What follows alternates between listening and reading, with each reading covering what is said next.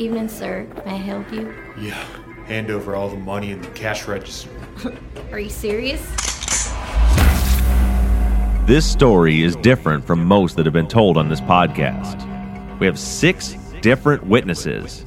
All of them asked if he was serious before they figured out that they were actually being robbed. All of them describing him as being under 5'8". No one was murdered.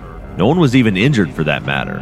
While these robberies may seem insignificant, they become very serious when they steal 28 years out of an innocent man's life.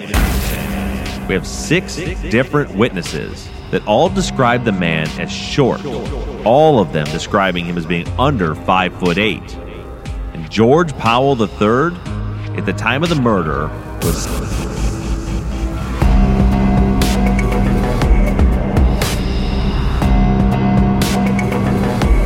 Next week on Truth and Justice.